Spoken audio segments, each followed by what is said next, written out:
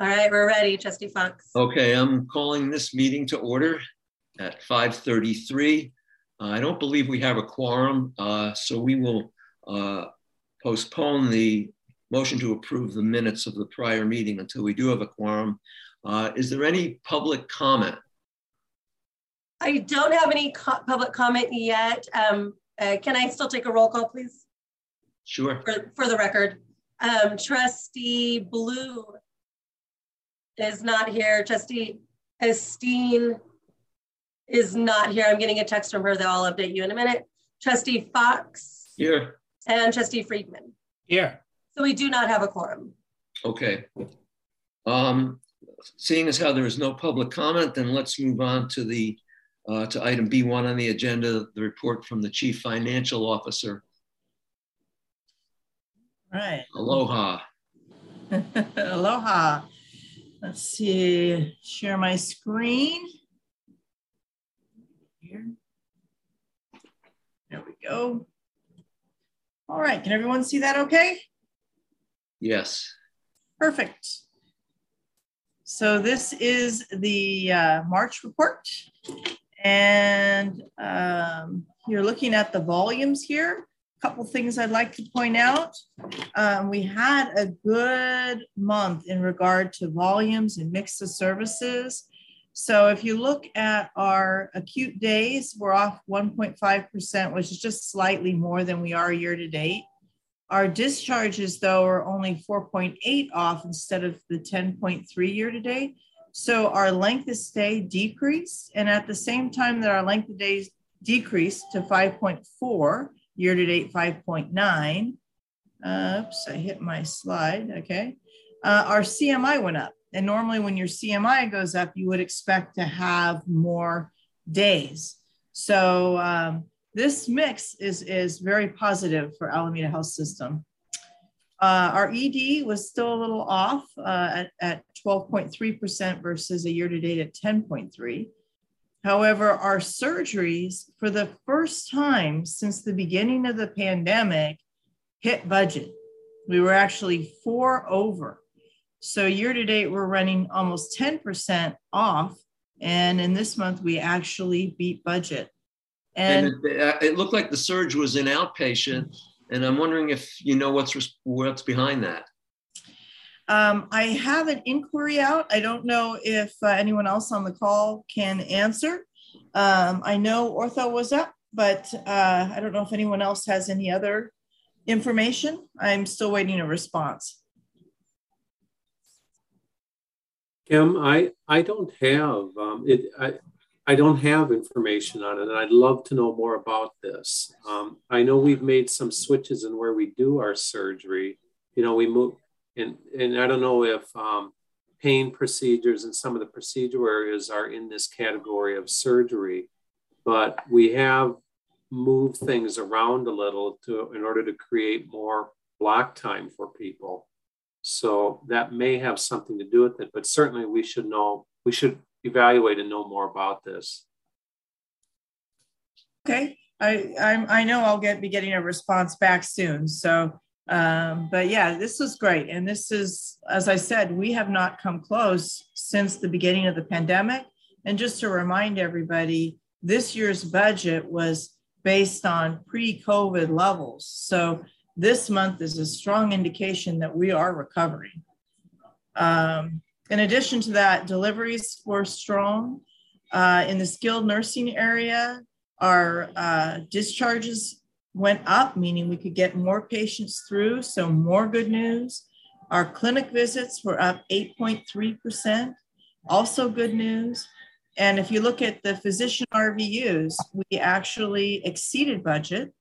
And we also did for the overall statistics of adjusted discharges and adjusted patient days. So all in all, volume month, mix of service month.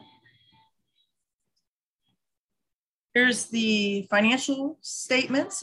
We had another good month. Net income was 11.5 million, which is 11.2 better than budget. Year to date, we continue to be way ahead of budget, 61.3 million at a net income of 79.7. Our EBITDA obviously is also strong, exceeding budget by almost 11 million in the month of March and 58.8 million year to date. Next slide is our revenue slide. And if you look at the gross patient revenues, we exceeded budget by 3.8%. So that is reflective of those strong volumes and mix of services, positive in every area. And then if you look at net revenue, we're also positive. We have a collection ratio of 19%, which is above the year-to-date of 18.9. As most of you know, the year-to-date includes a lot of one-time cleanup kinds of items that are not recurring. In the current month, what drove this is we collected on some older accounts.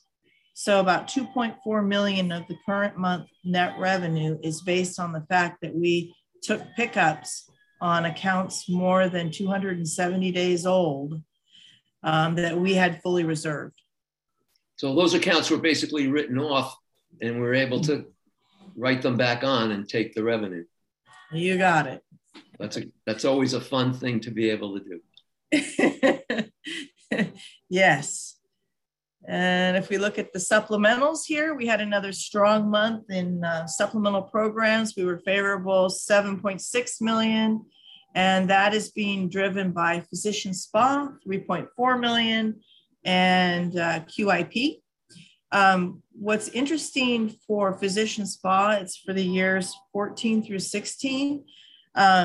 We've got earlier years that haven't been reconciled. It's like the state is going methodically back in time, not starting at the early years first.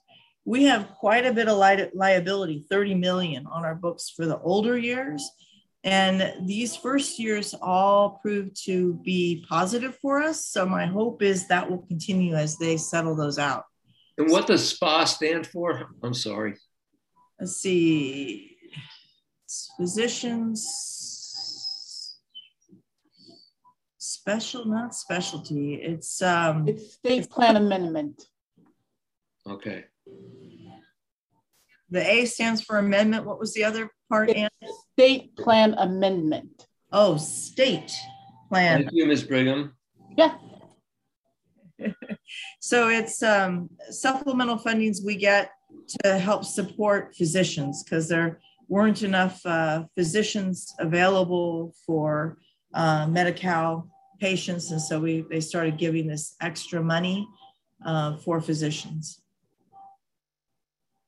And QIP is also more good news. QIP, we adjusted upward because we are doing better with the metrics. So that is another, demonstration of the work happening internally. Epic, I know, is helping, but actually having the dashboards and the ability to manage to these metrics is clearly helping our reimbursement.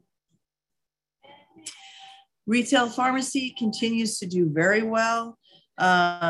Yes, we are going to take a hit because of the 340B legislation, but in February, you're not seeing it because we had deposits from the previous, in March, we had deposits in February that hit our revenue in March.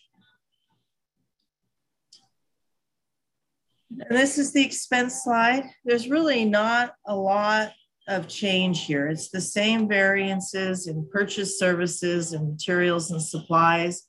This month, we're off a little more than we are year to date. We're off 7.7 million, which is 8.2% versus year to date, we're off 6.1%. It is in these, other than labor, it's in the purchase services and material and supplies. The only thing that is new this month is we started recording the costs of the testing that needs to be done of staff, particularly in the skilled nursing facilities.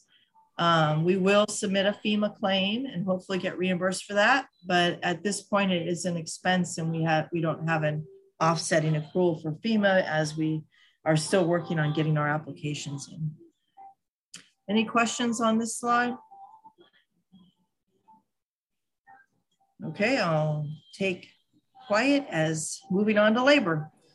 So labor, it's the same story we've been seeing every month. We have a negative variance of 4.7 million or 6.8%. Year to date, we're off 4.8. In this current month, we had some differences from budget. We had expected higher patient volumes, so we had expected our FTE to go up. It did not. So we were actually more efficient this month with those higher volumes, which is, you know, I'm counting on this being what saves us going forward, getting the registry costs down, hiring our own employees, and being more efficient. Also, go ahead. About the registry variance, any feel that you have or that our COO may have in terms of how much of that variance or what proportion of it is usage of more registry than budget versus higher cost than expected for registry people? Alan, I think I'll be touching on that in my presentation. If not, let me know. Kim, maybe you have some facts. So I would call this a rate variance because our overall FTEs for the year are favorable 63 and our costs are way up. So it's clearly a rate variance. We are paying a lot more for registry and a lot more overtime. Okay. Interestingly enough, in this month though, normally people take time off for spring break. So normally, historically, we would see a lot higher paid FTE in March. And that didn't happen either because, you know, people are still leery of traveling with COVID. I don't know the reason behind it, but we had budgeted based on our historical experience, and that did not happen in the month of March. That's why the favorable variance is so big in March at 171. Here's the cost. Trustee Fox, you can really see how it's really jumped up. For nurses, it used to be cheaper for us to hire a registry, and now that is not the case. And you can also see the increase in all the other areas. Here's the FTE chart. And if you look to the right there, you can see the gray bar goes up. And that's because we had budgeted higher volumes in March, which we did actually achieve, which is great. But look at our FTE, the blue line actually dropped, even though the red line went up. So we were more efficient. So we are able to care for more patients with the same level of staff. So a lot of times you get to a minimum staffing level and you can't get below it and flex down. So what we're seeing here is we're able to take care of more patients or provide more services with a fewer number of staff, which is what our next year's budget is actually built in. This next slide is the balance sheet. And just a couple comments here. Our days in AR came down, so that's great news. Our net days in AR came down also, just not as fast as the gross days. And the reason for that is our net revenue is based on a 90-day average revenue, and that was higher than our gross. So our days didn't drop as much. Also worthy to note is our net negative position at 208 is lower than it's been since it just keeps coming down since 21. So that's great news for this organization. And our net negative balance at 23,985 is a little higher than last month, but still way below where we've been. And here's our patient collections. We still are running way ahead of previous years. We're 15.3% ahead. Also worthy to note is we did get a payment on John George, the 4.7 million. We would expect to get, around 5 million every month. So we're getting caught up in the billing. We've gotten many more invoices to the county and they're working on processing them. So our cash is lagging behind. which is an indicator that we're really even doing much better than the 15.3% in collections. Because if I had the 5 million in all the behavioral health column, that would really put us way above where we've been in previous years. This next slide is the due tos, due froms that represent the transactions with the county on our balance sheet.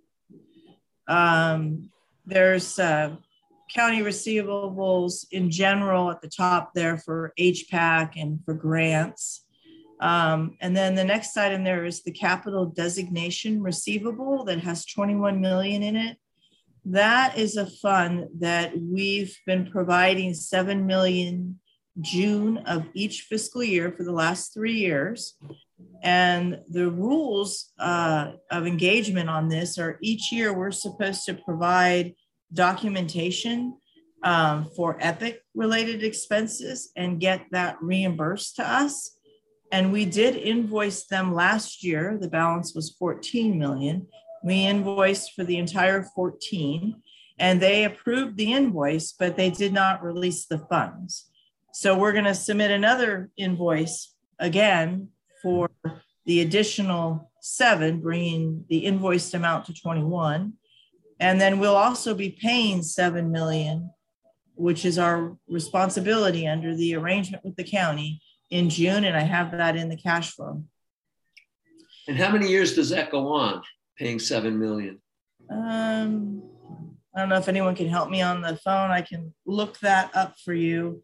Well, don't need to know now. I'm just wondering when it stops. Yeah, it's quite a few years. It's quite a few years. I think it's 2035 sounds like. Is that supposed to be for the life of the EPIC install? I believe it's 10 years. I'm looking it up now. It's either 2032. So one of those numbers sounds familiar, 2032 or 2035. Okay. And then the capital cost receivable represents the cost report money that we get because we put the county-owned facilities in our cost report. And then we take the money that incremental money that we get as a result of including those capital costs in our cost report, we turn it over to the county, and then we're supposed to be able to access those funds to invest and maintain county-owned buildings. So right now, if you look at the net of that, the 35.6 in receivable and the 30 million, sorry, every time I go to the bottom, it advances the slide deck, and you look at the payable at the bottom, the 35,670 minus the payable of 30 million, there's 5.7 million sitting in the county that we should be able to access for maintenance and investment in county-owned buildings today. So this next slide tells you each year how much is payable, how much has been paid, what's outstanding. And then, so just so the first column there ties out to what you just saw, the 35.7, we've paid 5.7 million over. We paid 2011, 12, and 13, those first 3 rows, because they final settled on March 31st of 21. That's what our arrangement says, that we don't have to pay it until it settles. Then the county was uncomfortable with that. And so my predecessor, Nancy, went ahead and made a good faith payment on 2016 of 4.449. And that's inconsistent with how our documents read, but everybody recognizes that we did do it. So again, 5.690 is what's available for us right now that we should be able to access. We have a remaining payable of 30 million. The county has been talking to me since I've been here about releasing the rest of this money, because even though these cost reports are not final settled, in most of the cases, we've actually received interim payments on these cost reports or settled partially some of these. So we've gotten the funding in, and they feel like we should not be waiting until final settlement. And also by waiting for final settlement, we hurt ourselves because we can't access the money to maintain and invest in facilities. So we've been discussing a way to fix this. And the current discussion is that we would pay 90% over after 2 years, because by then we would have a tentative settlement done. And we didn't want to make the payment in June because that's when our line of credit has to go down to the lowest level during the year. So we decided to make it that first quarter after the end of the second fiscal year, which would be July through December. And we would then make whatever 90% of whatever we had on our books, we would send it over to them. And this amount's going to get pretty big because of the Highland Hospital. It's going to be 9 to 10 million a year going forward from 2017 forward. So this is the discussion. I'm not asking for approval from Finance Committee today. We are working on an amendment to the agreement, but this would be how we would propose structuring it. And once we've got the amendment ready, we would take it to the Board of Trustees for approval. And when do you expect that will be? Well, for me, I have a deadline because the auditors, when they come to audit in like the August or so timeframe, they have told us they're not going to allow me to keep this receivable on the books unless we've got something from the county that agree that they can hang their hat on, that they're going to actually give us this funding, because we have tried to confirm for the last couple of years these balances and they won't confirm them. So you're looking at August, maybe September.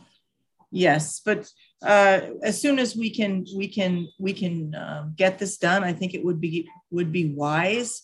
I'll show you why in just a minute. Here, let me talk about the NNB in our cash flow, and you'll see why. So overall, this picture hasn't changed. It looks almost identical to last month, but there's some significant difference in transactions, which are on the next slide. So I'm going to just go ahead and advance it here. And I'm going to go to the table below. The first item, first row, is the waiver recoupment. We got word that FY13 was ready to settle, and we are going to make a payment of $24.4 million in April.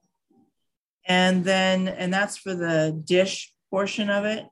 And then for the safety net care pool, the state will owe us 1.8, and we believe we'll get that money in June. So that's a significant change here. And it was actually a surprise to me because when James Jackson and I spoke to the state at the end of last fiscal year and agreed to pay the FY12, we were told that we probably wouldn't be responsible for settling another one of these this year. And so I just got this demand payment and no notice really. We called them up and they said, yes, you're right. We did agree that we would take these one at a time. They said, everything seemed to go well last time, and CAPH has been working on this. We really didn't think we needed to be proactive with you all. But James and I decided it would be best to go ahead and make the payment since we are so low on our line of credit and we do owe this money. And, obviously a portion of it is the safety net care pool, not that significant for FY13, but that's owed to other hospitals. We actually get some back in FY13. So that's one significant change that's in the cash flow. And then if you go down further to the very bottom, you'll see the capital cost to the county and then the capital designation funds. So if we pay out the 26 million one. I don't know if we can get it done by May, but I put it in here in May. So assuming we could do that amendment and we could make that payment in May, it would reflect as shown here. Then we would invoice the county for the remaining 7 million to get the 21 million from the capital designation fund. And they just about offset. So it wouldn't have a negative impact on the organization in doing this with this timing. And then in August of 22, that would be the end of the third quarter or the third month in after 2 years. For the next year, we would pay the 9 million. So that would be a recurring type of a payment in August of each year for the next year's cost report. So having said that, it's because it mostly offsets, it really doesn't change the picture at all, except for that the line, the space between the blue line are from operations and the red line, payment of recoupments, is getting smaller and smaller. So that's great news for the organization. Does anybody have any questions? Chair Fox, I confirmed it is 10 years from 2019. Okay, thank you.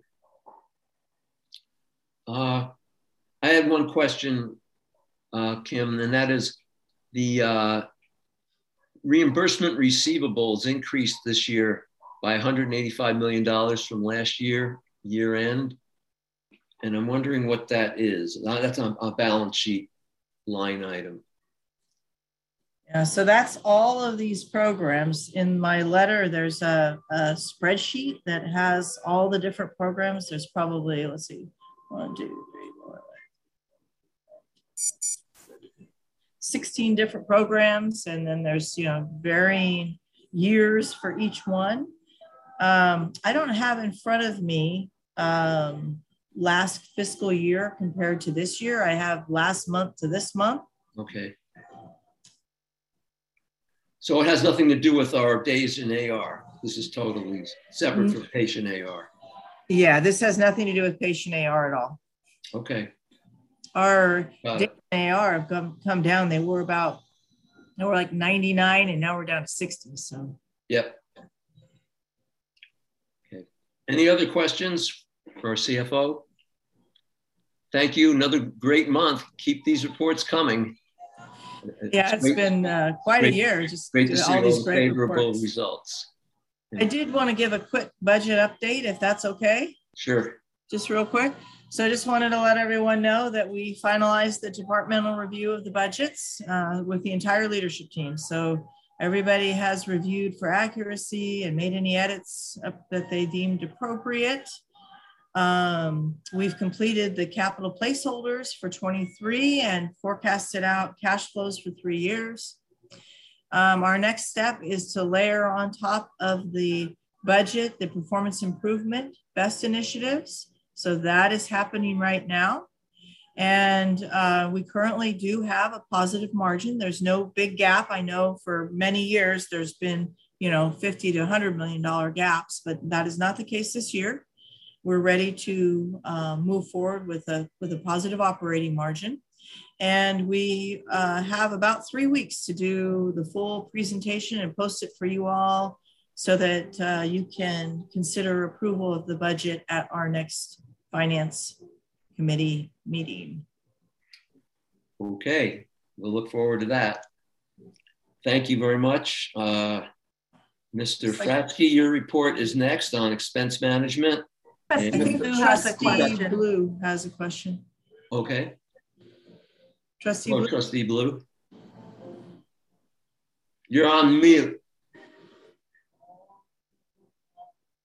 Thank you. Thank you for that report.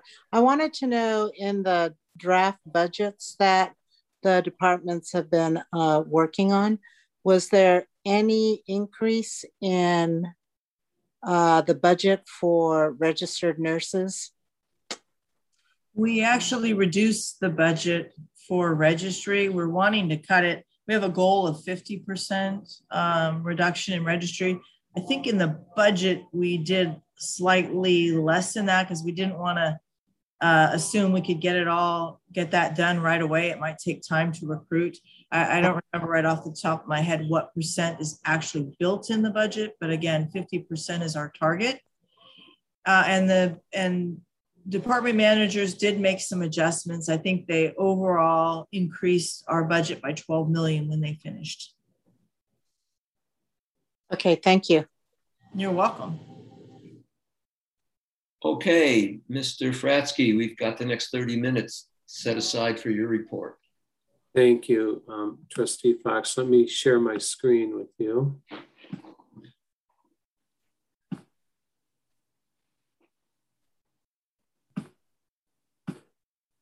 So thank you, Trustee Fox and board members. I want to give you it's fairly brief.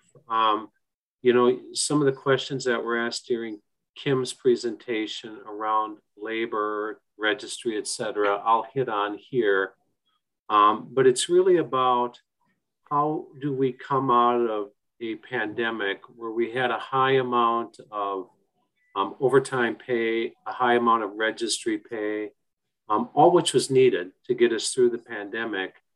But it is settling down now, and we need to start thinking about our goals around labor expense management and a plan to try to decrease our labor expense. So that's some thoughts about this as we move into the next fiscal year. Our current state is really that if you take out the physician's salary, our salary and registry is about $22 million over budget to date. And if I annualize that out, it could be 38 million over budget for the year. We're making money, our net income is good, but it's a significant amount of overage. That said, our paid FTEs is 63 less than budget, which is what Kim was describing earlier. That's 63 under budget for the year. Now, it really comes down to all of the areas in labor that are high priced. Those being, as you've heard already, registry, when there's a lot of overtime.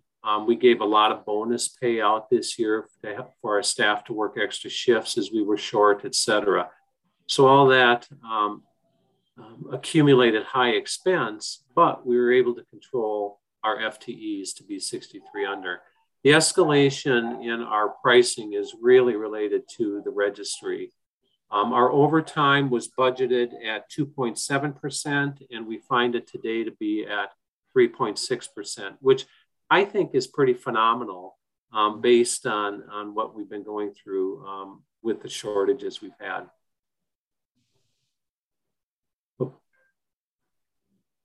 This just gives you some idea of, in this case, what our overtime rates are. And you can see by campus, professional services, which is in the non-nursing clinical areas, is about 7.7%. All the way down, if you go all the way down to the darker blue line, that's Highland, 2.6%. So of all the freestanding entities or hospitals, if you will, that are listed here, Highland actually has the lowest amount of percent overtime. 2.6% that we achieved in pay period 20 is actually what our goal will be for next year. The paid registry FTE trend, you can see that the FTE in this case, the dark blue line is Highland, is about 153 FTEs in pay period 20 that we use. And you can see it's starting to come down, but as we sit here today, we have 238 total registry staff across our system. And of those 238, 97 of them are nursing. And if you break that down, 50 of those 97 of nursing are at Highland and 34 are at Alameda. Now, Ro Lofton, our CNO, has been working with Veronica Shelton at Alameda, and they've already reduced, as of May 31st, we'll have 12 travelers exiting Alameda Hospital in lieu of bringing our own staff in. So our goal is by the end of the year, end of the calendar year, to make sure we hit that 50% reduction. Our sitter utilization is another area that we have an opportunity to decrease our expenses. If you look at this, you can see the FTE trends around sitters. And especially at Highland, about 40 FTEs worth of sitter use in one pay period is quite a bit. Now, you know, Highland in any one day has probably 4 to 6 5150 patients sitting in the acute care setting, and they need an actual body one-to-one.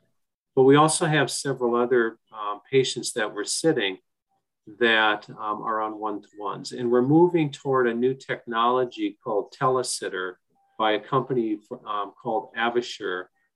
And we expect to be able to, by way of using the technology where we have like a camera on a platform in a room, to be able to monitor up to 12 patients at a time in a central location, kind of like you do with EKGs, and be able to communicate to the nurses if there's any reason for them to be in the room with the patient.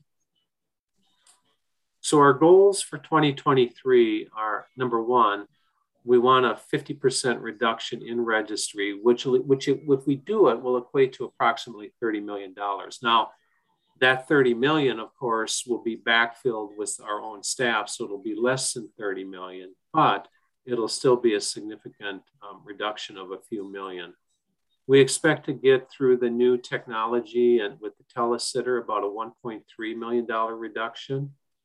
And moving from a 3.6% overtime, which we have today, to 2.8 will be a $2.4 million reduction. So we really believe that these goals are achievable. We believe we can do it. The productivity that we've seen through the year is across our whole system is about 100%. So we're doing pretty well with productivity. I mean, we have some spots that we need to do better, but overall, our productivity as an organization is really good. So, but the labor, you know, we'll continue to work on. Here are some of the tactics we're going to be using in each one of these categories. So in fact, with overtime now, we're going to create a centralized way to manage our nursing schedules through the centralized staffing office. In fact, Dana Littlepage, our new vice president for nursing, is overseeing all of the administrative functions of nursing. And we really are pleased she's here to help us with things administratively in nursing. We'll begin staffing office meetings with the managers. The nursing staffing really has to be a collaborative effort between a nursing staffing office that's centralized and the nurse managers on each unit. We're going to be posting positions continually. We've had a history here of batching, if you will, when nurses leave. There's a history of not posting them right away, but holding postings and batching them in 5 to 10 at a time and posting them all at once, maybe 3 months or 4, maybe 1 month after the nurse leaves. So as soon as we know there's going to be an open position, we need to get them posted and be more aggressive with our filling up positions. We're creating common expectations around incidental overtime. Incidental overtime is when a staff person may come in early or may stay late at the end of shifts with no approval, usually from their manager. We need to tighten that up, so we try to decrease our incremental overtime. We have an opportunity, I think, to rebalance some nursing schedules. Some of our nursing schedules haven't been rebalanced for years, and we feel there's an opportunity to be more efficient if we can do that in some areas. Managing sick calls. We had a high degree of sick calls this year, as you would guess, with the pandemic, but we do have a sick leave policy and we need to manage that.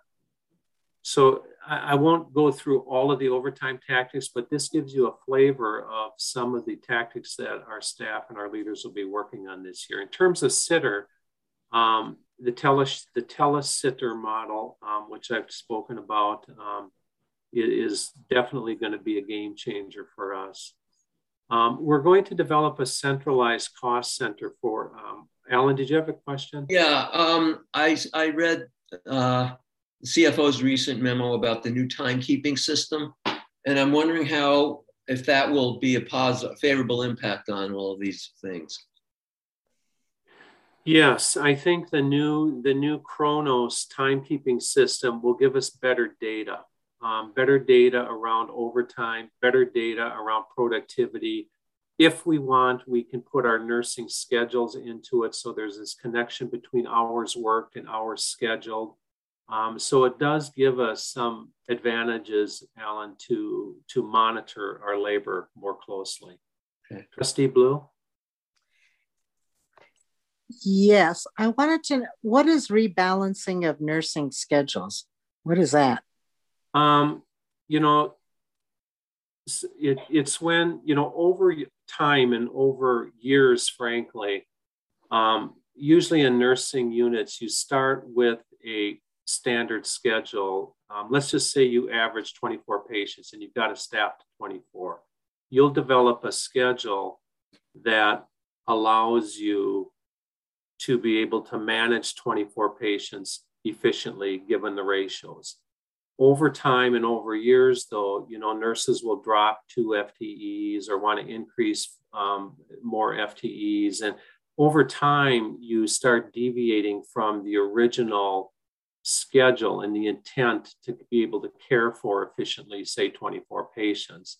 And there becomes gaps in the schedule where you may have too many nurses on one day and not enough on another day. Mm-hmm. So it really is a way to smooth the schedule out to make sure it's just really efficient.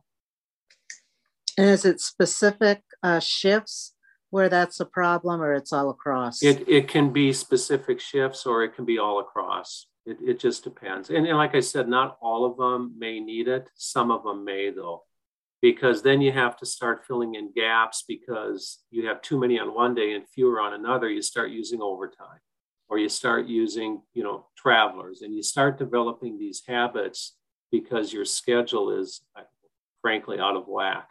Mm-hmm, mm-hmm.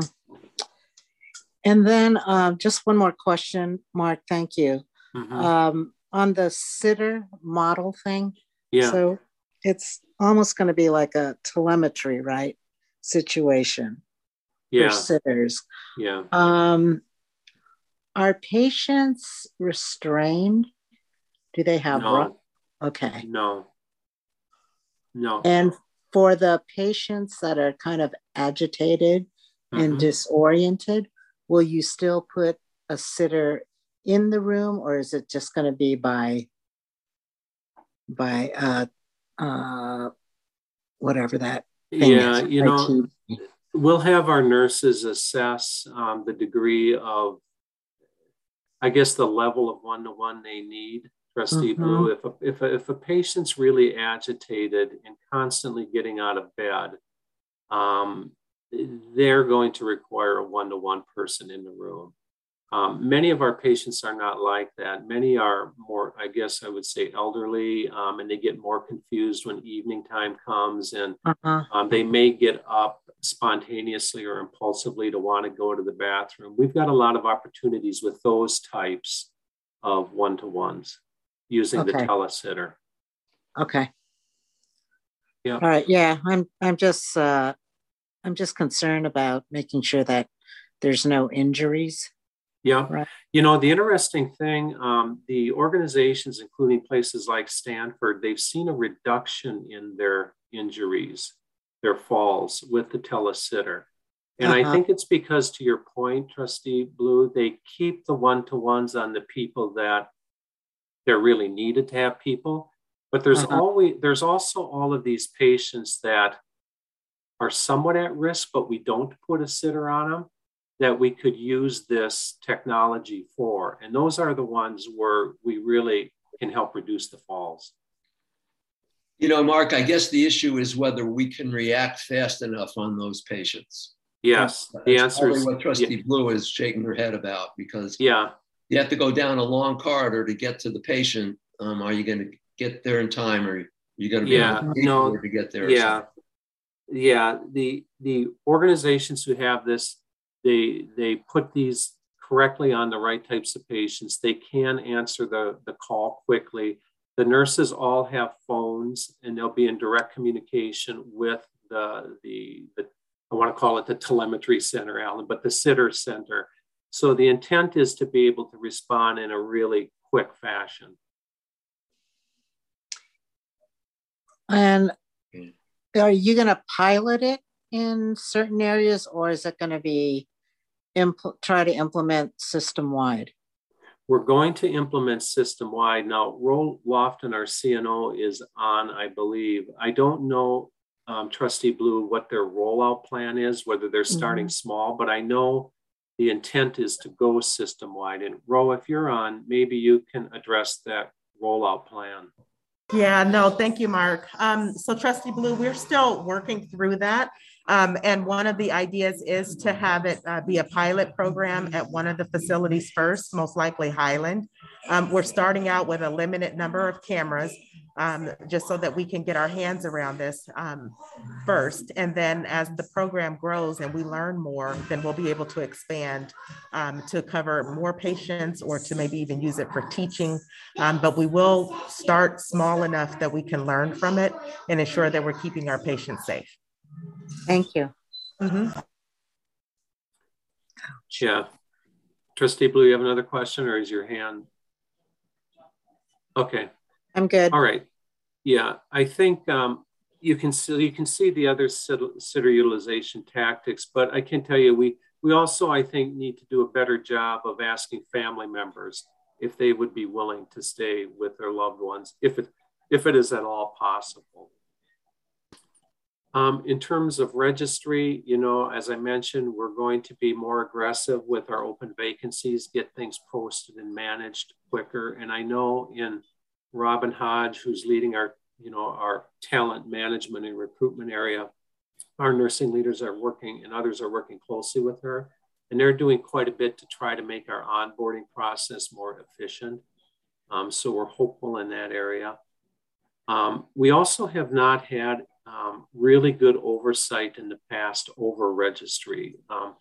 Registry was kind of a decentralized thing, I would say. When somebody needed one, they would post it or order a registry, when in fact really questions weren't asked if it was really needed, et cetera. So we've decided to push all of the need for at least nursing travelers into our centralized nursing office, and have approval for all registry go up through our nursing VPs. So before a registry person can come in the door, it's scrutinized, questions are asked, and we know that there's a position posted that a registry person can go into. Okay, so we're changing up that process to have more accountability and scrutiny. So these are just some of the tactics you can see that we're going to be working on through the year. Like I said, I'm confident we can do this, and I'm looking forward to hitting what we need to hit on this new fiscal year. So I believe that is my last slide, Trustee Fox, and I'll give you back a little time unless there are more questions. I guess the only question I have is that reducing registry by 50% is an ambitious goal. Is that 50% total year over year, or are you is your goal to get by the end of next year to be at 50% of this year's run rate? So the 50% is this year. I think we do need to have discussion about where do best practice hospitals settle in, because there isn't a hospital that doesn't use some amount of registry or contract labor. The question is, what is best in industry? And that's where, if we think about 2 to 3 years from now, where I'd like us to get to, whatever that is. I can tell you my experience with nursing registry is that it's much less than the 50% we're working on now. I can see that, Alan, coming down maybe another 25%, unless it's in the flu season where, like we usually had to staff up. But this is a beginning for us, and we'll continue to grind it down.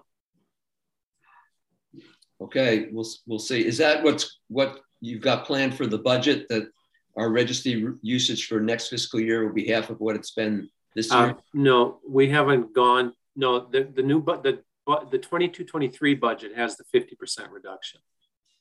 50%. Okay. Yeah. And as Kim said, it might be prorated a little, but that's the intent. Okay. Well, that's ambitious. So hopefully we'll be able to achieve that. Mr. Chair, this is Bouquet. May I ask a question of Mr. Fratsky? Go ahead. Yes, please, Trustee Bouquet. This is back on the sitter issue, and apologies if there's a lot of granularity here. How large is our sitter core, and what would be the anticipated? Would these be job transitions to other within the organization as we're sort of forecasting the impact on our own staff? Hey, Ro, can you respond to that question? It's an and operation. I apologize for the granularity, but that's okay. No, it's okay. So what we're looking to do is right now we do have a budget on each unit for sitter utilization, especially at Highland because of the number of 5150, 5250 patients that we have. And we go above and beyond that budgeted amount. So there's a run rate where we're using our SAN employees to actually sit with these patients. And so if we're running at least like 6 5150s a day in Highland and a total of maybe 10 or 12 sitter patients total, let's just say 10. So we'll be able to put sitters on 4 of those. So it's not that we will be doing, a reduction in force, but we're kind of reallocating it. So for the telesitter responsibilities, we need 4.2 FTEs. So the people that were in that run rate that was not budgeted for, that was SAN use, those will open up as actual positions for someone to obtain a full-time job there. Wonderful. Yeah, and so and then we'll still use sitters for our 5150, 5250s. Ms. Lofton, thank you. I knew you'd know the detail, and you hit to the nail on the head of the question was potential for force reduction. So making sure we have a place for our people who are in our permanent people who are in these jobs. So thank you. You're welcome. Okay, any other questions for Mr. Fratsky? All right, in that case, since we now have a quorum, I'd like to go back and have a motion to approve the minutes of the meeting of April 6th. Trustee Friedman. So moved. I second. Okay. Can we have a roll call, please? Moved by Friedman, seconded by Trustee Blue. Trustee Blue. Aye. Trustee Steen is not here, sorry. Trustee Fox. Aye. And Trustee Friedman. Aye. The motion passes, thank you. Okay, thank you. Okay, going on to the C section of the agenda, we're going to have Sherry Johnson's revenue cycle performance report. We've got 20 minutes designated for your report. You're on. Hey, I wanted just to take a minute to introduce Sherry Johnson. She has taken over as our Vice President of Revenue Cycle for Alameda Health System. So it's for the system. Sherry has a wealth of experience. I already can see how well the team is all gelling. So I'm really excited to have her present today.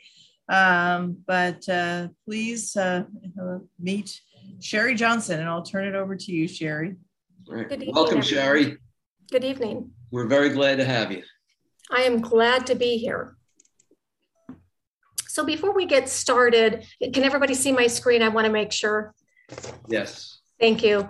I want to talk about really what's going on in our revenue cycle department, walk through our revenue cycle journey with Epic, cover what we're doing in our current state and all the wonderful accomplishments that's happened, and then talk through what does our current state look like for revenue cycle.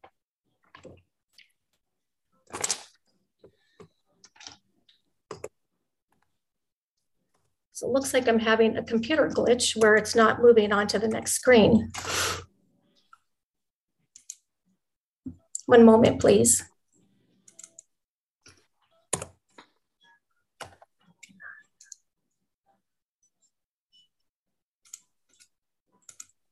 Sherry, if you want to email it to me, I can pull it up, or I can go find it in my file here, but then I can do the slides for you. Okay, let me see if it's working now. Well, it's not, so let me send it over. Sherry, there was another slide up, if that's helpful. Yeah, it's just interesting. Just not advancing? No, sometimes my computer just freezes. Bear with me. I apologize for that. Now I'm completely stuck. Madam Clerk, if we could take us to page 71 of the packet, that would open up Sherry's or council. Yeah, that would be great. I don't have Board Vantage up to help her. There we go. Yep, and I'm still stuck. I apologize. Sherry, can you see hold on, the slide, your opening slide was just up. Yeah. Is Rana, are you projecting? Rana, can you put us back to page 71? I have the slide if you guys want me to project. Thank you. And then Sherry can just go old school and call slide. Thank you. Appreciate that. That's why he's the chair. Oh, there. Thank you. Can you see that, Sherry? I can, thank you. From the beginning. From the beginning, sorry. Okay. Oh, sorry, no, slideshow. Huh. Should go just right from the beginning there. If you just click the far left. The far left from beginning. That should somehow initiate the slideshow. Somehow it went to my other screen, so let me share my other screen. Sorry about that. Okay. And if we can. So if you can take us to slide 1, that'd be great. Yeah, I think that's slide 4 of the set. I don't know why this isn't working. I keep clicking on this slide.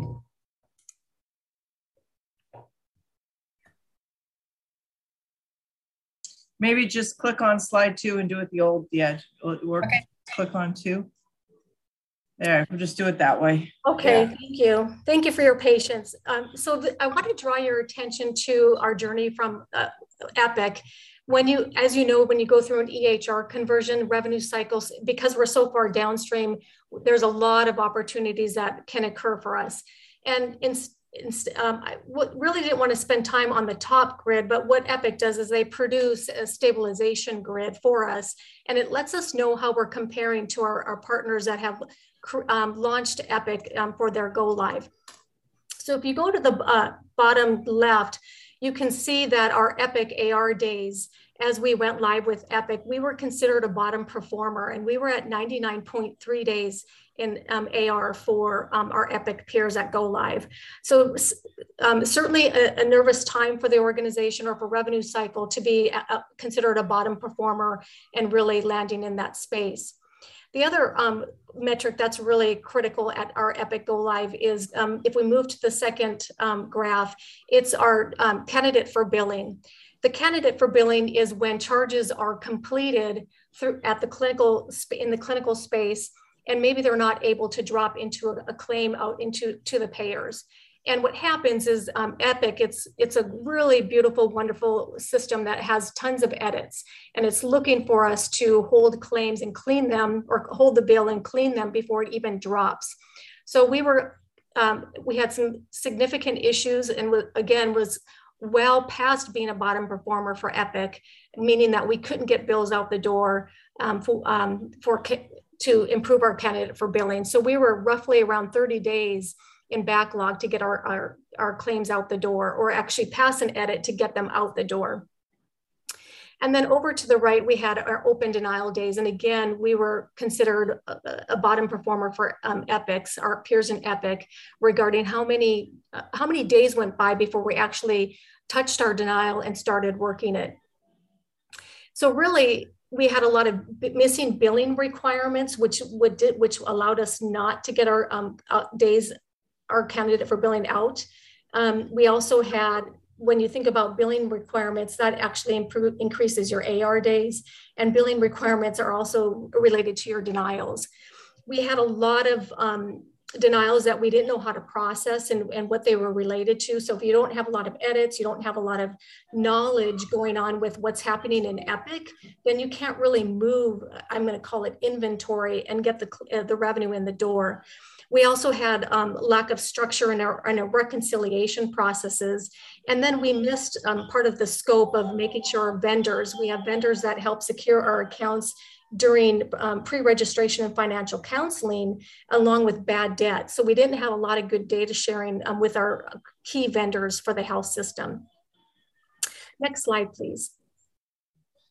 So I'm going to take you over to our key performance indicators that I showed you on the previous page, and the wonderful work that has gone on in revenue cycle. But more, let me say that we still have work to do, but it's great to see these metrics.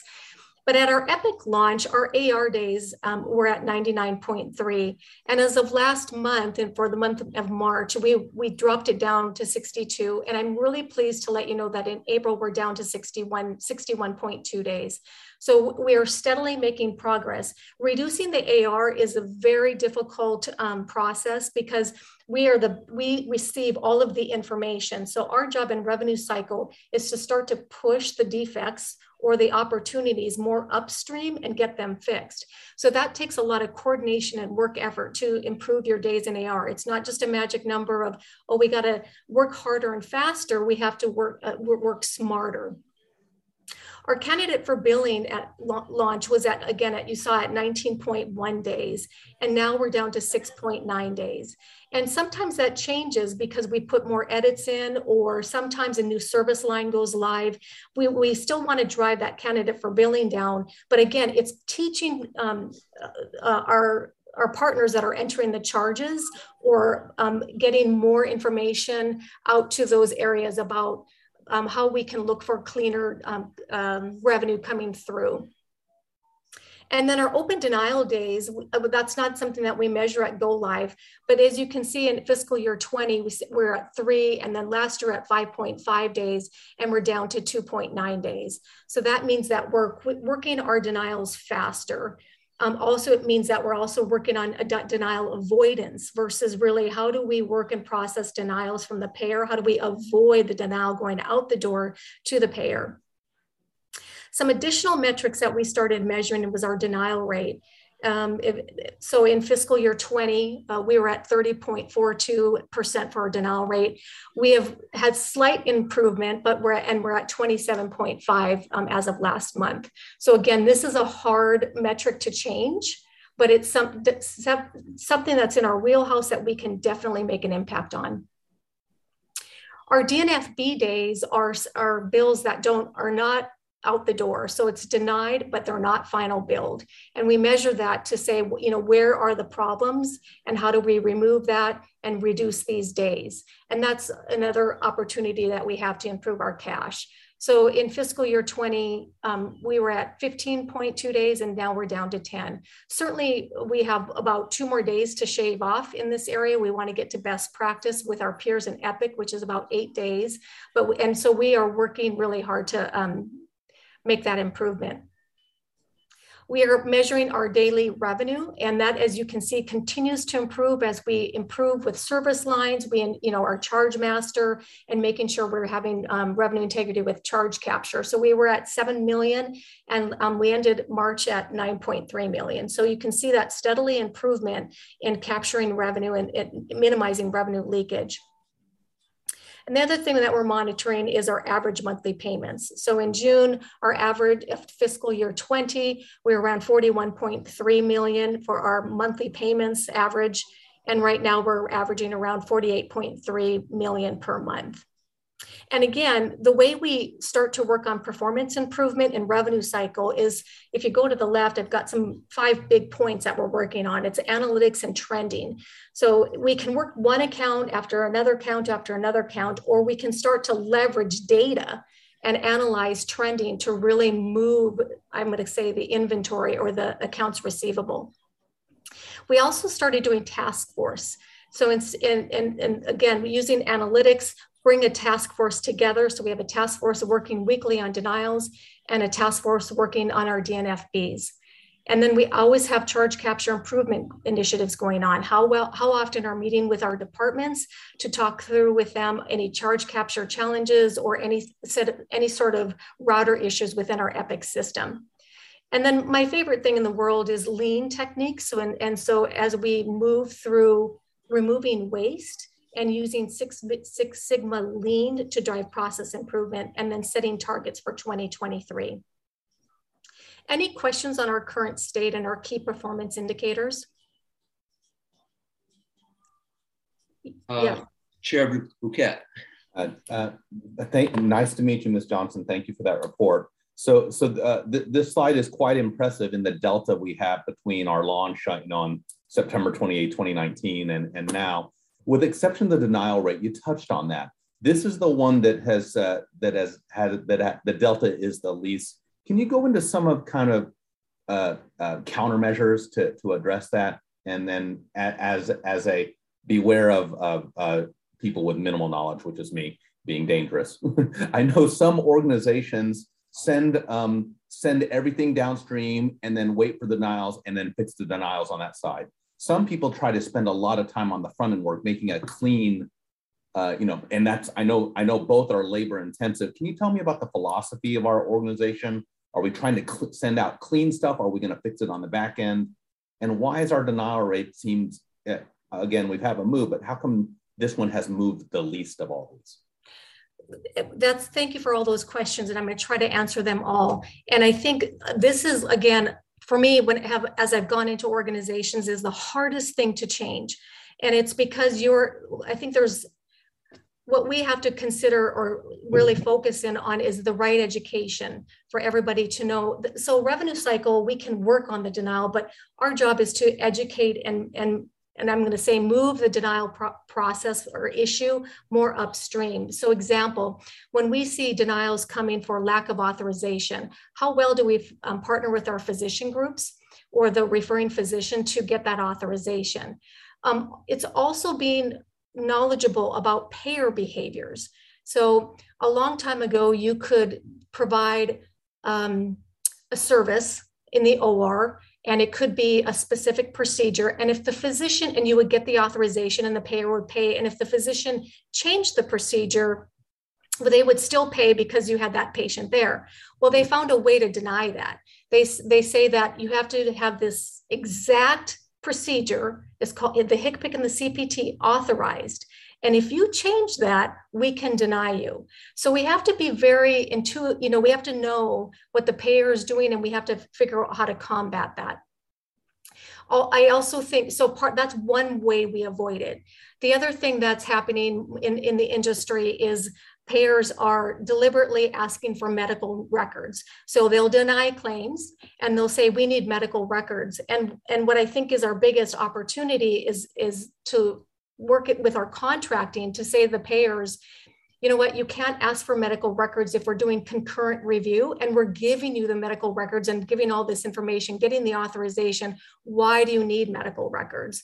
So there's all of these different tactics that we need to push back with and educate and put more edits in place to drive that. We have a lot of opportunity in our eligibility.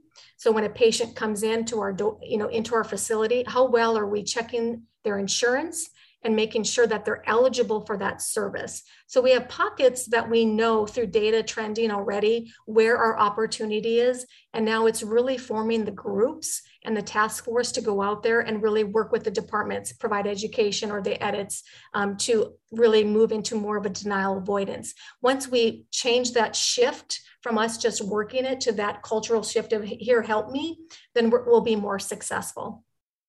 Can you talk, thank you for that. That's a very thoughtful answer. Can you talk about the predictability of all these knowledge sets, given that greater than 3/4 of our payers are government-based and the predictability about those things? Does this knowledge set change a lot? I mean, we've always been the county and taking care of Medi-Medi, Medicare, HPAC.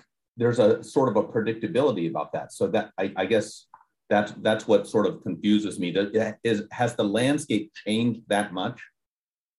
Well, I think that's an interesting question and comment, and I'm going to answer that two ways. We do have a lot of Medi-Cal denials that contribute to this number, and so then I go to, well, how well is our training and the systems upstream? The rules are very basic and have not changed a lot for our Medi-Medi patients. Yeah. But I will say that our commercial plans, and Kim can probably provide a lot more background or information around this, even though they may be smaller, they contribute to a lot of our dollars in our denials, and we have the most work in that space. So Anthem Blue Cross has been a challenge for many organizations. They deny. So even though it's a smaller payer, our workload with some of our commercial payers is even greater, causing that denial rate.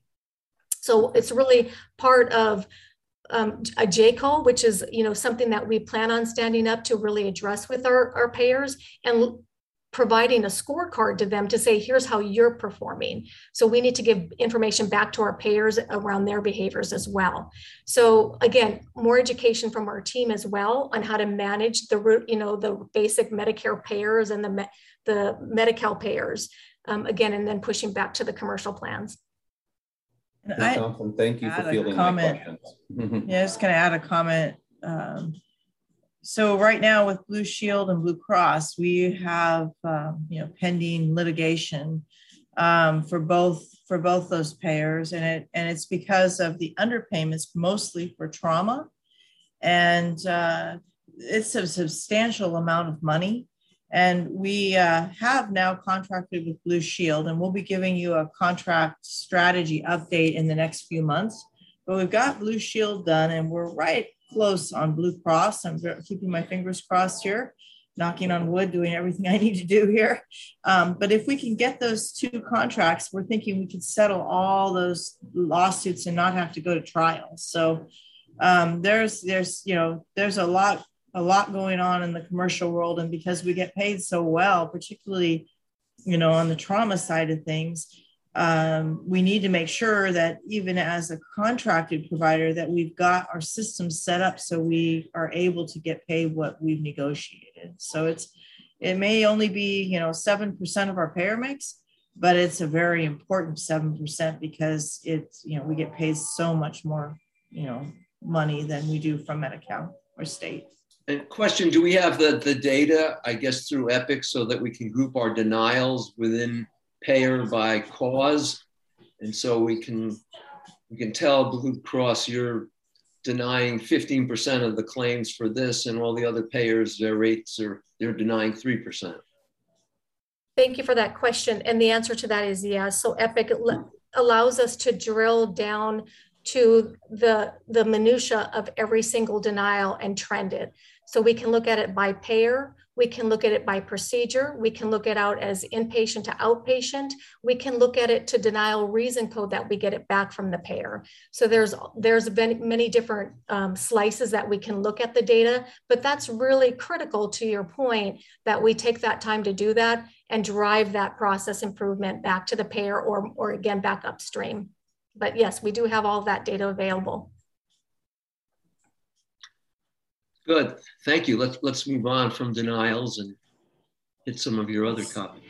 Okay, this is my favorite slide because it talks about our vision for revenue cycle. And I think the core off to the left is really making sure that in revenue cycle, whatever we're doing, we improve the patient's experience, because we know that the patient's first experience is through patient access or registration.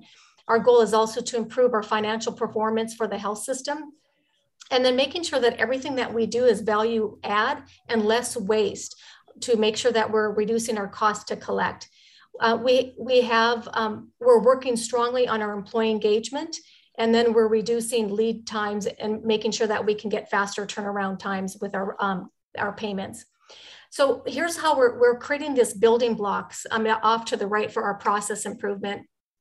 And the things that we're focusing on in order to get the cash and reduce our denials, it's if you look up here, we're going to start up on top with the patient estimates and point of service collections.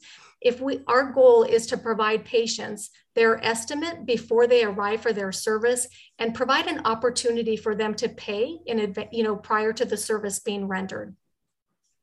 Off to the moving down to the gray box, we're also building, as Kim talked earlier about contracted with the commercial payers, we have an opportunity to build those rates into Epic. And what happens when we build those rates into Epic, we can actually look at and monitor how the payers paying us, if they're overpaying us or underpaying us. So that's another big step. The next step is adding a clinical appeals unit. So one way we combat denials is we embed a nurse, an LPN or an RN into the business office, and they help us work on our appeals all the way from the first to a second level appeal before we move it off to arbitration. So that's a new clinical appeals unit that will be standing up. The next one is making sure that we're complying with the AB 72 regulation and the No Surprises Act that went into effect in January 1st. The No Surprises Act really protects the patient from not getting a surprise bill from an emergency service when when a hospital is considered out of network. So we're working fast and furious to get that project up and running. We're also moving to a centralized pre-registration insurance verification unit. So we believe that if we can centralize everything, our patient's experience will be better because we'll be able to pre-register that patient, call them in advance, let them know, get them all ready for their service, let them know their liability. And when they come in, we can just say, welcome, and why don't you move to your, let me get you to surgical services. So minimize that patient's wait time, reduce the registration process, do it over the phone, and leverage Epic as much as we can on self-service registration. We got three more. One is making sure that we have an ongoing quality and training program. We do not have a full high-functioning quality training program throughout revenue cycle. So we have pockets of training, but we need to say, how do we train front end? How do we train the back end? It's just something that we have an opportunity for. Almost the last project that we're working on here is our compliance with our ABNs. Medicare requires us to notify a beneficiary that their service may not be covered through an ABN process. And that is something that we're implementing within our Epic system. And then lastly, it's making sure that, as we talked earlier, that we're able to meet with our payers in a joint operating committee meeting and give them scorecards on their level of performance. So any questions on where we're going for revenue cycle? Just one comment, the JOCs would include like Alliance and Blue Cross Managed Medi-Cal, which is a huge payer mix for us. So just wanted to add that. Thank you, Kim. So next slide, please. I'm not going to go through this one, but the purpose of me showing you this is because I just gave you a whole plan, how we're going to, what we need to do, but now it's like, how do we put this in a process and what's our timeline? So I don't want to really go through every timeline that we have on this grid, but it's allowing you to see that we've actually put this to paper in partnership with our Huron and our best initiatives to say, this is what we think we can do in a timeline. Any questions on putting it to paper? Okay, last slide is just really, I know last meeting, we promised to come back to you for the next meeting, with an HIM update. There was a question last meeting around duplicate medical records. And our goal is to bring Swarren, our HIM director, back to the meeting to provide an update. The other thing we're working on is the ChargeMaster pricing strategy. So our goal is to bring that back in August or somewhere in there. And then making sure that I capture any other requests that you may have for revenue cycle in the future updates. And then any questions? My question for you is, how long have you been with AHS? Well, 2.5 months. Okay. Well, you certainly have an excellent grasp of this. I have a feeling that you've worked on revenue cycle management and improvement before. Yes, around 20 years, not to shortchange that, but definitely have some experience in that space. Well, thank you for distilling an incredibly complex function into a half a dozen or so slides that makes it easy to see what we're doing and what we're up against. And hats off to the department, both before and after your arrival, for doing a terrific job of coming up on EPIC and becoming a high achiever on EPIC after, kind of being at the back of the class at the beginning. Appreciate. I will share that with the team. Thank you, sir. And thanks for your report. Any other questions? I'll just reiterate, Chair, welcome, Ms. Johnson. I apologize that we're meeting you for the first time, 2.5 months. Great report. That strategy slide, that was my favorite slide too. That's pretty bold stuff. And I think our patients and the system deserves it. So thank you very much. Thank you, sir. And we want you to stick around a while. Yeah. I promised Kim I would.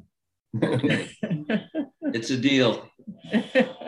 You stick around, we'll have you back at least every year for an encore. Thank you. More often than that.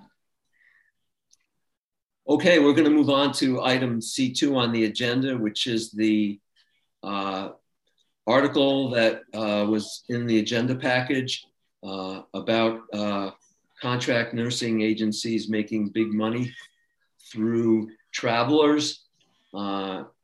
And I'm not going to summarize the whole article, but it seems like over the course of the pandemic, we've been in a vicious cycle as hospitals are unable to fill their nursing needs. They go to registries, and as registries aren't able to fill those needs, hospitals go to travelers. And as they go to the more the demand for travelers, the more the travel agencies are able to increase their prices, and they increase what they're paying their nurses, and that then is attracting employed nurses away from hospitals into the ranks of travelers, which just makes compounds the problem. I was going to ask the question of our people, Mark and Ro. Are our agency nurses primarily from local staffing agencies, or are they travelers? So they're travelers, and they come from a variety of places. We don't do day registry, where someone just comes in for one day. They're all 13-week assignments, so they travel in. Okay, so our reduction in registry for next year's budget is really a reduction in travelers. Yes.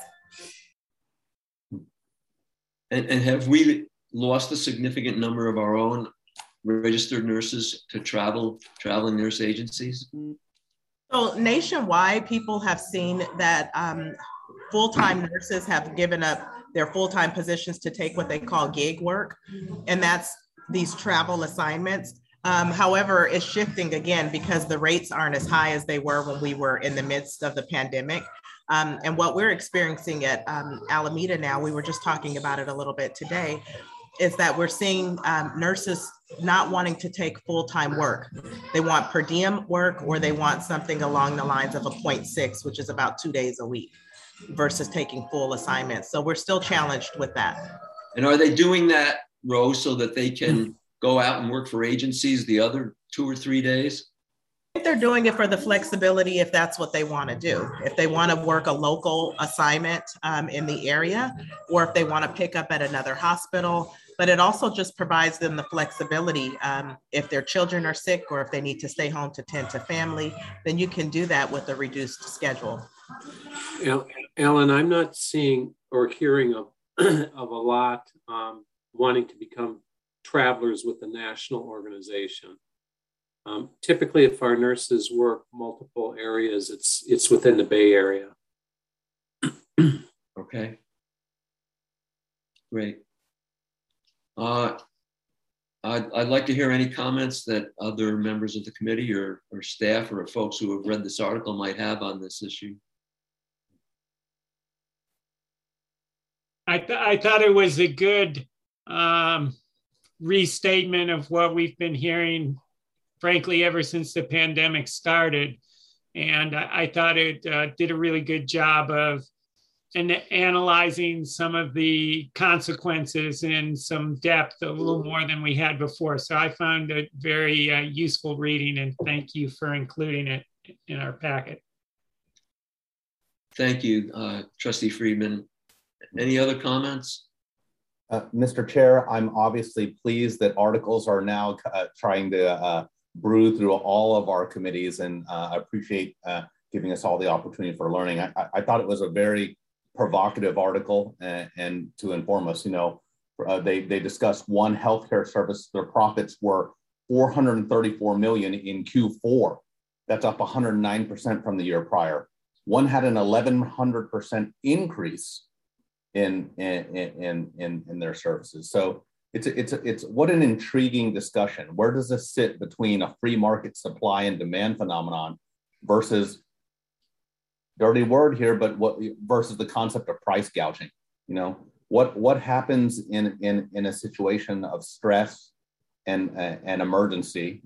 After Katrina, a bottle of water might have cost $100. So these are really interesting dialogues and questions, and I appreciate that you brought this up for discussion, because we know that labor, that's roughly 3/4 of the house is our labor expense, and we've heard our executives talk about how much it costs to do this, and I guess we're stuck riding the wave right now. So again, I appreciate the article very much.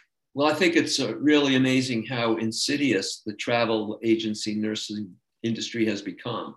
Yeah. My memory from 20 years ago or so is that you mainly encountered traveling nurses during a strike. Yeah.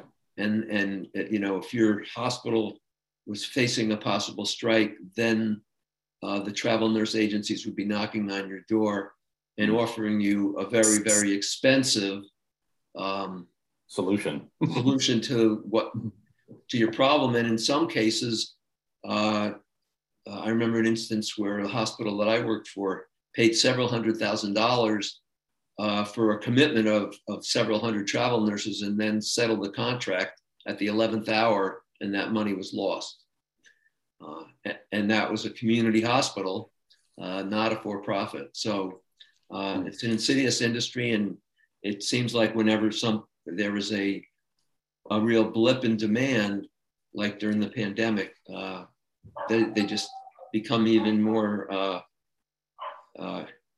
entrenched in our staffing model. And other hands are up. I'll step back.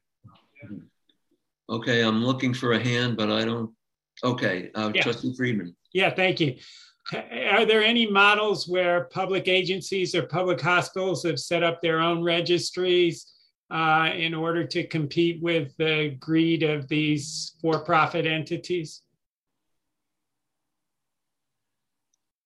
I have heard of that.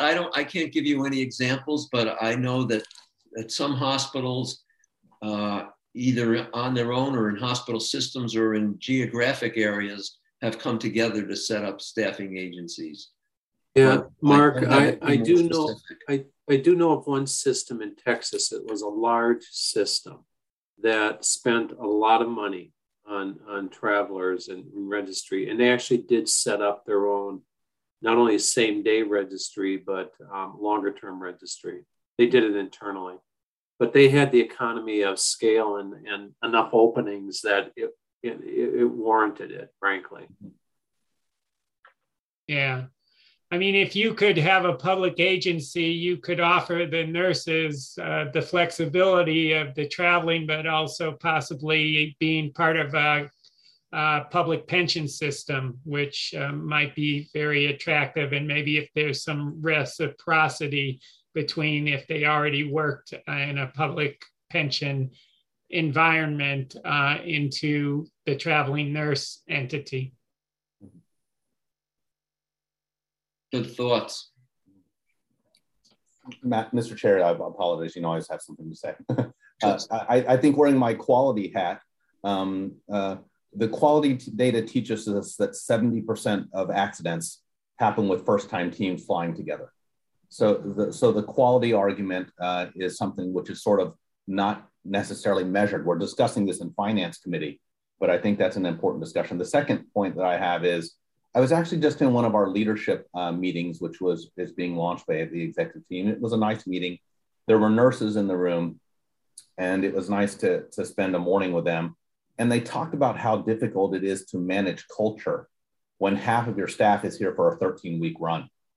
And that is also unmeasured as well. So, you know, this is an issue that I think every organization in this country is taking care of. And I'm glad that we're having discussion around it. Thank you. Trustee Blue. Yeah, I just want to echo what Dr. Taft said, right? It's, now I'm talking about 30-something years ago when I was an RN, but really dealing with registry nurses who aren't familiar with the hospital, especially county hospitals, because we take care of the sickest people in the county. And that's always been a challenge. And then the other thing is, under Title 22, the hospital is required to make sure that they orient traveling nurses, you know, to make sure that they're oriented to the unit and that somebody is keeping a close eye on them. Because in my experience, the care is not good, right? Because they don't have a commitment to the hospital, right? And I'm not saying all of it is not good, but we just have to be mindful of that. Absolutely. Any other comments?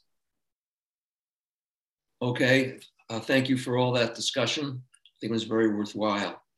And we'll move on now to item D, action item. We have 5 contracts up for renewal or extension. And does anybody want to pull one of those contracts up for discussion? Okay, well, I would like to have some discussion on item D1, the renewal of the agreement with the Alameda Health System Foundation. Mr. Jackson, would you like to present this item? Thank you. Well, actually, I do have some questions, and I can talk about them if you'd like to kick it off. That's fine too. Preston Walton, who is the president of the foundation, is present. I'd actually like to defer to Preston. He is much more versed in this, and so Preston, if you take a moment and present an overview for the trustees, that'd be great.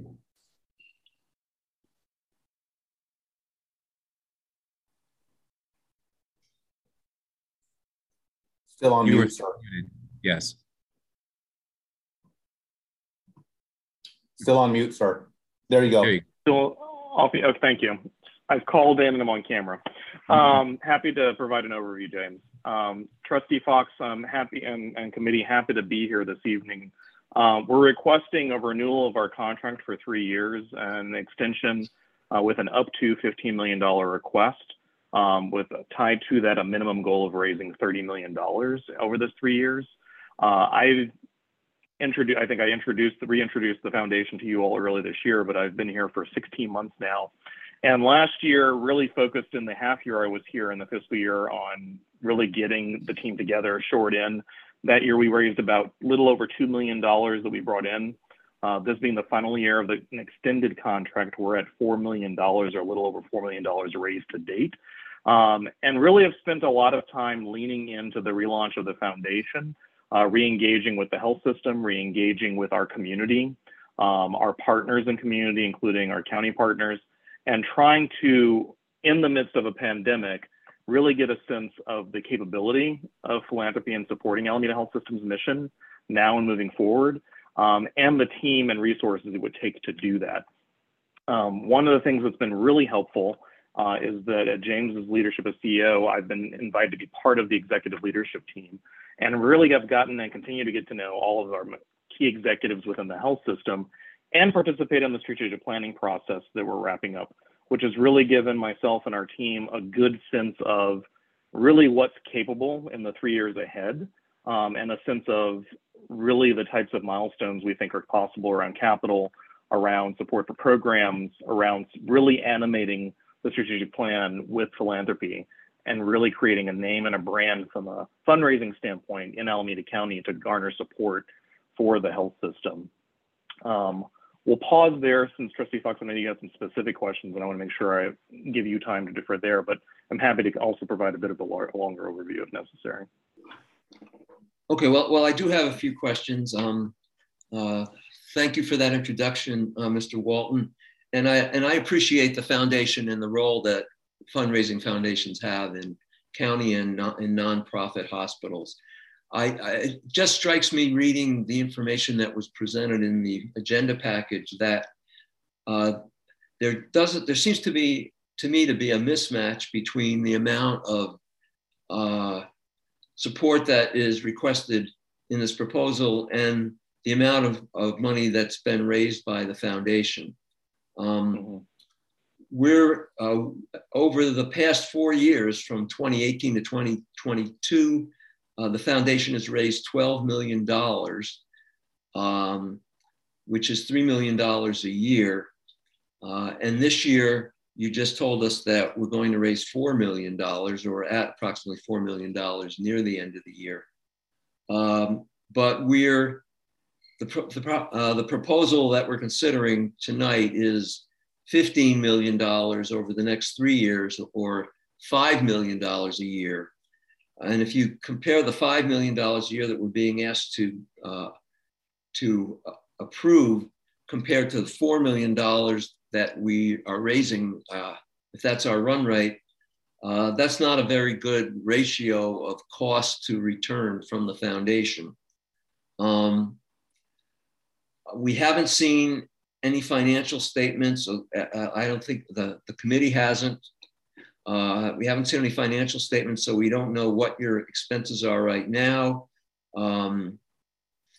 We don't know how feasible it is that you'll raise $10 million a year over the next 3 years, but to me, it seems like a bit of a stretch to be committing $15 million or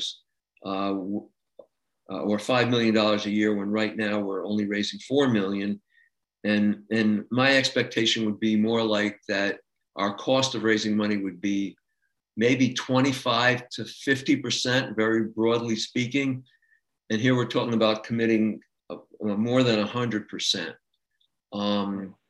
So that gives me a problem in approving this proposal unless I can see more information. And I wonder if maybe it would be more appropriate either to table this until we have more information, because we're not looking at starting this commitment until July 1. So we do have next month's meeting, or to approve a 1 year allocation for the 2023 fiscal year, see how that goes before we commit the out years on this proposal. Sure, may I respond, Trustee Fox? Please. Certainly. To answer your question, yes, and to reiterate, it's an up to request that we're making. One of the things that we're doing actively right now is building our budget for year 1 of this proposed proposal. And it is not my intention, particularly next year, that we would spend up to $5 million. We would spend $5 million, it would be less. Right now, our budget is closer to $3.1 million that we're spending.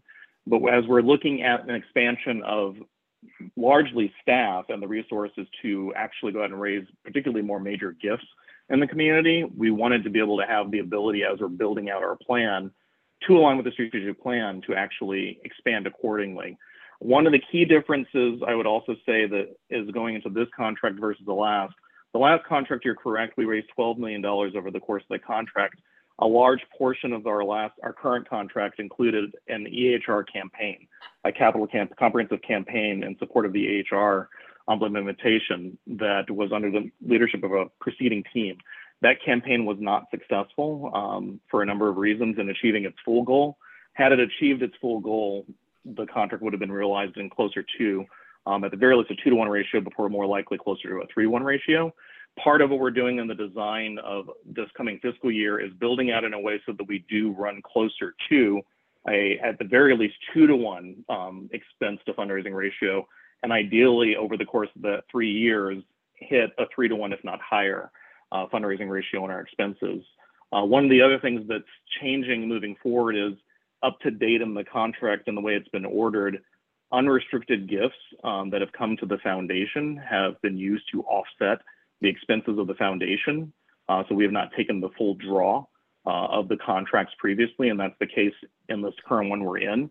There's about $1 million, a little bit more in this current contract that we're not going to actually use before the end of the contract. Moving forward in the next phase of contract, those unrestricted gifts from donors would actually be invested directly back into the health system, likely hitting capital expenditure budget as a reinvestment. And so we anticipate that alone would be about $500,000 to upwards to $1 million a year coming back into the health system and reinvesting in capital expenditure program services to advance the mission of the health system. I'm not quite sure I get that last point. Are you saying that we're going to recognize some unrestricted revenue that we've already... Yes, returning, yes. But, okay, but that's not new revenue that we're raising. It will be in the years subsequent to this fiscal year, new funds coming in that are unrestricted coming to the health system. Okay. Trustee Fox? Yes, sir. Yeah. Having raised a bit of money and given away a lot of money and job running a foundation, and my role as current chair of East Bay Communication, I have taken a look at a lot of nonprofits and what their fundraising costs are and researched on GuideStar and various other places. And I share your concerns. I recognize there is a new management at the foundation, and welcome you, Mr. Walton, after a year and a half. You seem to have a very good approach, but I think this does require a deeper dive. And, I personally would like to meet with you and go through some of this before voting, or if, a colleague or two want to join me in that process. I think we do need to have more information and more of a realistic projection of what our return on our investment is likely to be. Thank you, Tristan Friedman. Any other comments or questions? Trustee Blue. Yeah, I don't have any comments or questions, but I move to table this until next month so we can have a time to look into this stuff deeper. Second.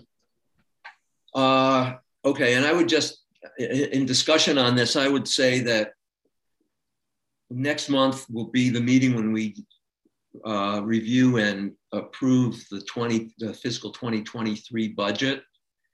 And I think what would be helpful would be to look at the 2023 budget that ELT has approved for the foundation, and look at how much support would be needed in that budget, and what the budgeted fundraising amount is and what that ratio is. And then we can, at that point, I'd be more inclined probably to consider just approving the 2023 budget with whatever the support is in it, if it made sense to us. But we could consider a further commitment if ELT wants to propose it. Mr. Chair, kind of a statement in question to all the committee members, and to recall, I'm not a voting member on this committee. What would be the mechanism of to create the opportunity for Mr. Walton to present the data set to make sure that the ROI on this is favorable? This is his budget's coming together. This is for July 1.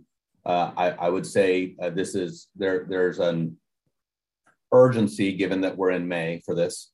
We could call a special meeting on this to give him opportunity, or send trustees individually to him, which is sort of a lot of work for everybody. committee members, do you have a recommendation to give Mr. Walton an opportunity to present his good works? Trustee Blue? If we can have one special meeting, I'm for that, right? Because I'd hate for Preston to meet individually with each of us. Yeah, that could be particularly painful for him. It'll drive him crazy. No, I don't. I'm happy to meet with the trustees together independently, whichever works best for the group. Thank you. Well, it would drive me crazy if I had to meet with folks individually, but I think, one meeting, some special meting.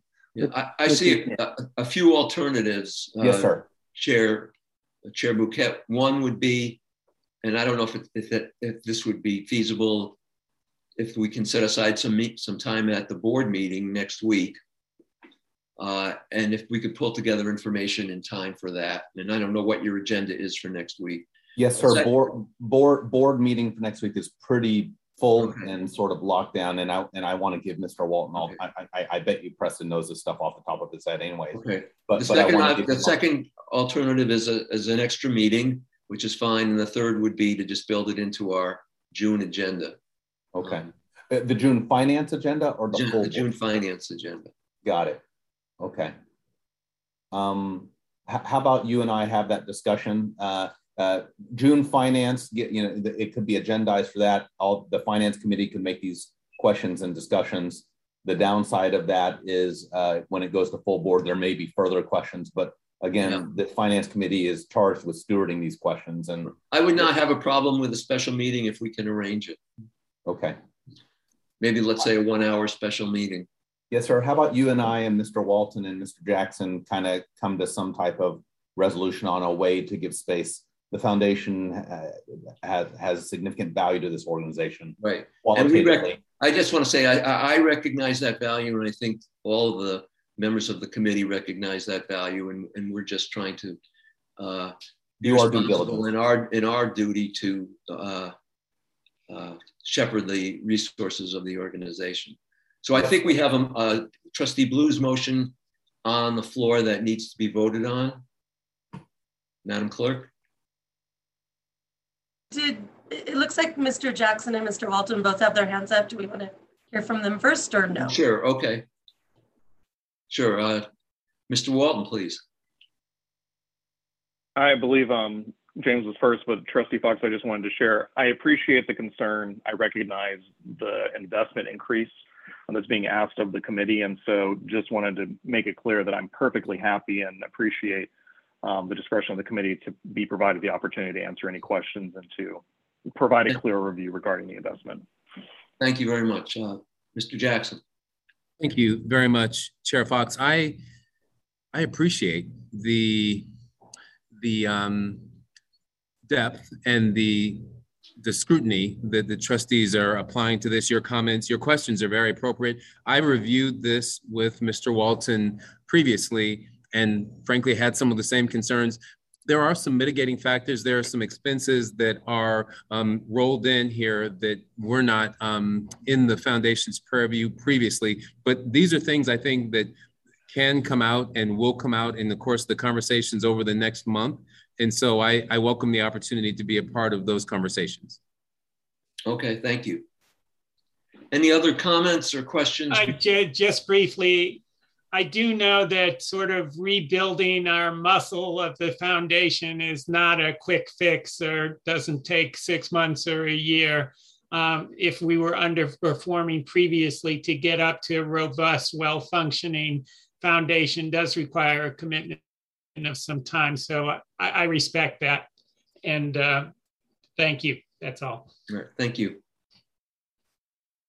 Any further comments or questions? May we have a roll call, please, Madam Clerk? Okay, the motion is to table the item to a date uncertain. Trustee Blue. Aye. Trustee Fox. Aye. Trustee Friedman. Aye. The motion passes. Thank you. All right, thank you. Is there a motion on the remaining contract renewals and extensions, or are there any that a member of the committee wants to pull off the agenda for discussion? I'd like to move the remaining contracts in one motion. Okay, can I hear a second?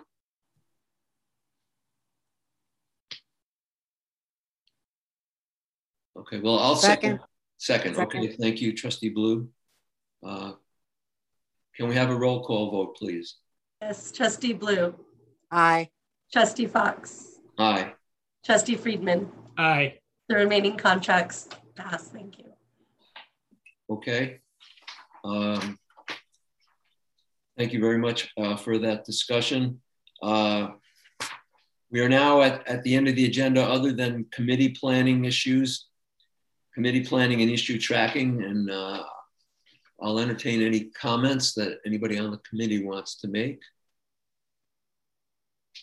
All right. Hearing none, we will communicate back when our special meeting with the foundation is going to take place. And see you then. We're adjourned.